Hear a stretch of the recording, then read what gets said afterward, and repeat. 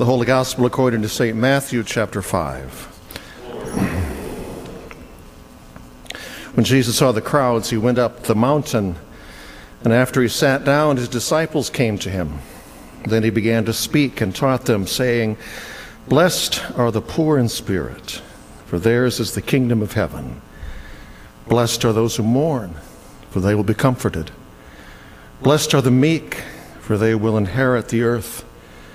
Blessed are those who hunger and thirst for righteousness, for they will be filled. Blessed are the merciful, for they will receive mercy. Blessed are the pure in heart, for they will see God. Blessed are the peacemakers, for they will be called children of God. Blessed are those who are persecuted for righteousness' sake, for theirs is the kingdom of heaven. Blessed are you when people revile you and persecute you and utter all kinds of evil against you falsely on my account. Rejoice and be glad, for your reward is great in heaven, for in the same way they persecuted the prophets who were before you." The Gospel of the Lord. Praise to you, O Christ. Be seated.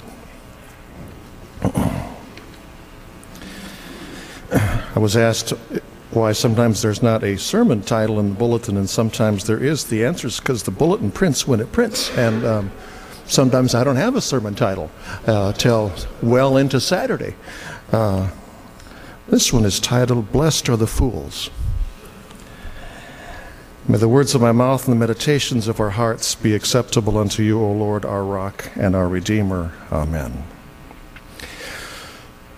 We are in the second month of what is called Year A for our Sunday morning scripture readings. Year A being the year when our primary storyteller from a Gospel's perspective is the first Gospel, the Gospel of Matthew. We Lutherans really liking clever titles like that. What do you think we call the next year when the Gospel teller is the second Gospel, the Gospel of Mark? Year B, that is correct. What do you think we call, the cleverness abounds. What do you think we call the next year when the third Gospel is Luke? And the next one, don't answer that because it's a trick question. The next one is actually Year A again because John weaves into all three of them. So that's how that goes. Starting today now in Matthew's year and continuing for several weeks, with Matthew's telling of the Transfiguration story and then Lent. But prior to that, we are going to spend some time with one of the absolute gems in Matthew's Gospel, that gem being what is called Jesus' Sermon on the Mount. If you were here last week, we heard the very first thing Jesus ever said publicly in Matthew's Gospel, when to anybody who would listen, he said, "Repent, for the kingdom of heaven has come near." Here now, in the very next chapter, in this gem that has come to be known as the Sermon on the Mount, and functions in Matthew's Gospel as sort of his inaugural address, he gives us some glimpses of what life in that kingdom looks like. Here is a fun fact. By way of a little more meaningful and fuller participation in worship these coming weeks, you could actually go home this week and read the Sermon on the Mount. You could do that. Matthew 5, Matthew 6, Matthew 7. Also in these next weeks, we are reading a few passages from Paul's first letter to the Corinthians, which weighs in at 16 chapters and so is considerably longer than the Sermon on the Mount. But it too includes some gems, including possibly the most well-known being 1 Corinthians 13, which most of us have heard multiple times at weddings, which I'm sure more than a few of us had read at our weddings because it reads very, very well at our weddings. But it was not, first of all, written for a wedding. It was written, first of all, for the church. In this case, the church in Corinth, which in this case, being made up of real people like all churches are, was, in addition to some other issues, having a church fight as to which people, spiritually speaking, were the real deal, and therefore were, spiritually speaking, better than, more advanced than, greater than other people in the church. And one group of people that you discover in Corinth who really thought they were really spiritually all that were people who had experienced what Paul calls the spiritual gift of speaking in tongues. Paul begins that gem called 1 Corinthians 13 like this: if I speak in the tongues of mortals and of angels but do not have love, I'm just a noisy gong or a clanging cymbal. If I have prophetic powers, I understand all mysteries and knowledge. If I have all faith so as to move mountains but do not have love, I'm nothing. If I give away everything I have, if I hand over my body so that I may boast but do not have love, I gain nothing. Then he talks at the end of that chapter about what it means truly to be spiritual. As he says, spiritually speaking, there are three things that are greater than all things: faith and hope and love. The greatest is love, he says. Here's another fun fact. By way of having a little fuller, maybe even more meaningful participation in worship these coming Sundays, you could go home and read the 16 chapters of Paul's first letter to the Corinthians this week. Pastor Roger, what was that first fun fact again? The first fun fact was you could go home and read the Sermon on the Mount this week, Matthew 5, 6, and 7. Thank you for asking. And Pastor Roger, what was the second fun fact again? The second fun fact, again, thank you for asking. You could read 1 Corinthians, the 16 chapters. Thank you for asking. Like a grilled cheese sandwich and tomato soup, like a thick ribeye and a hearty red, like a movie and popcorn, our reading today from 1 Corinthians pairs really well with Jesus' Sermon on the Mount. Because in 1 Corinthians, what Paul says is that given the fact that the Lord whom we worship came to die on a cross for us sinners, rather than come down hard as hell on us sinners, it's pretty obvious that what the world considers powerful and what God considers powerful, what the world considers wise and what God considers wise, what the world considers foolish and what God considers foolish, as well as what the world considers great and what God considers great, are not the same. Case in point number one being the fact that in the kingdoms of this world, the one who does the crucifying, Rome, for example, is viewed as the powerful one, whereas the one who gets crucified, Jesus, for example, is viewed as the weak one.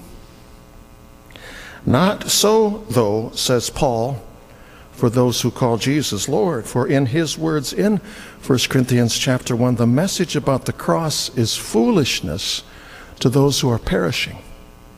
But to us who are being saved, it is the power of God. Has not God made foolish the wisdom of the world? For we proclaim Christ crucified, a stumbling block to Jews, foolishness to Gentiles, but to those who are called, both Jews and Greeks, Christ the power of God and the wisdom of God. For God's foolishness is wiser than human wisdom, and God's weakness is stronger than human strength. In the eyes of God and in the eyes of the world, Paul says, wisdom and foolishness, strength and weakness, power and powerlessness are not at all the same thing. In an earlier congregation I served, I knew a young man, let's call him Lance, who had been confirmed at that church. Wasn't in church really ever, but he had been confirmed there, and the time came when he and his partner, we will call her Vicky, asked me to do their wedding. During the course of pre-marriage counseling, it came up that Lance on more than one occasion had struck Vicky, had hit her hard.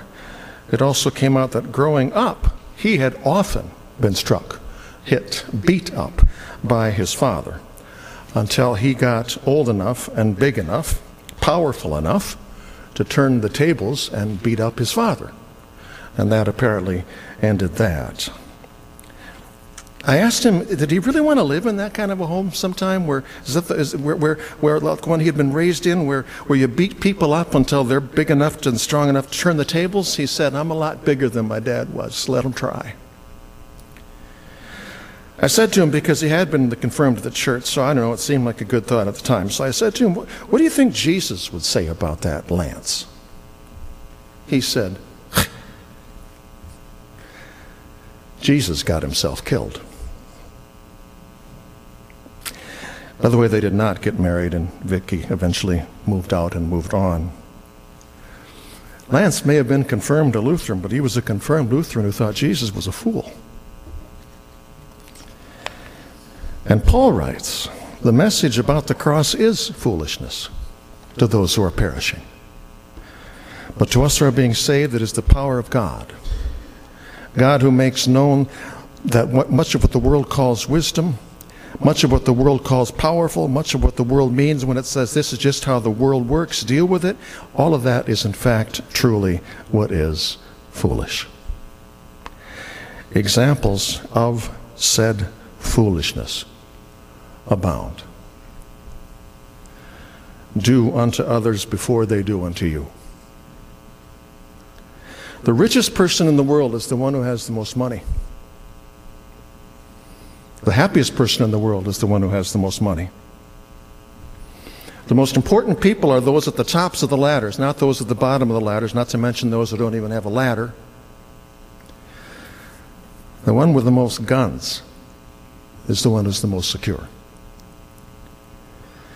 The one who is served is stronger than the one who serves. The one who takes is stronger than the one who gives or the one who gets taken from. The one who gets revenge is stronger than the one who forgives. The one who does the crucifying or the beating up is stronger than the one who gets crucified or beat up. All of which and more, according to Jesus in the Sermon on the Mount and Paul in 1 Corinthians, all of which and more is a bunch of damned foolishness, masking as if it were wisdom. The Sermon on the Mount begins with what have come to be known as the Beatitudes, which is derived from the Latin word which means blessed, and blessed, which can also sometimes be translated blessed. I tried to research why and when, and you know what, it's a lost cause. It's pronounced both ways. Is a translation of Matthew's Gospel's Greek word makarioi, which, as it turns out, absolutely surely accurately can be translated as blessed or blessed, and which can then accurately be understood to mean worthy of admiration, worthy of praise, divinely favored, fortunate.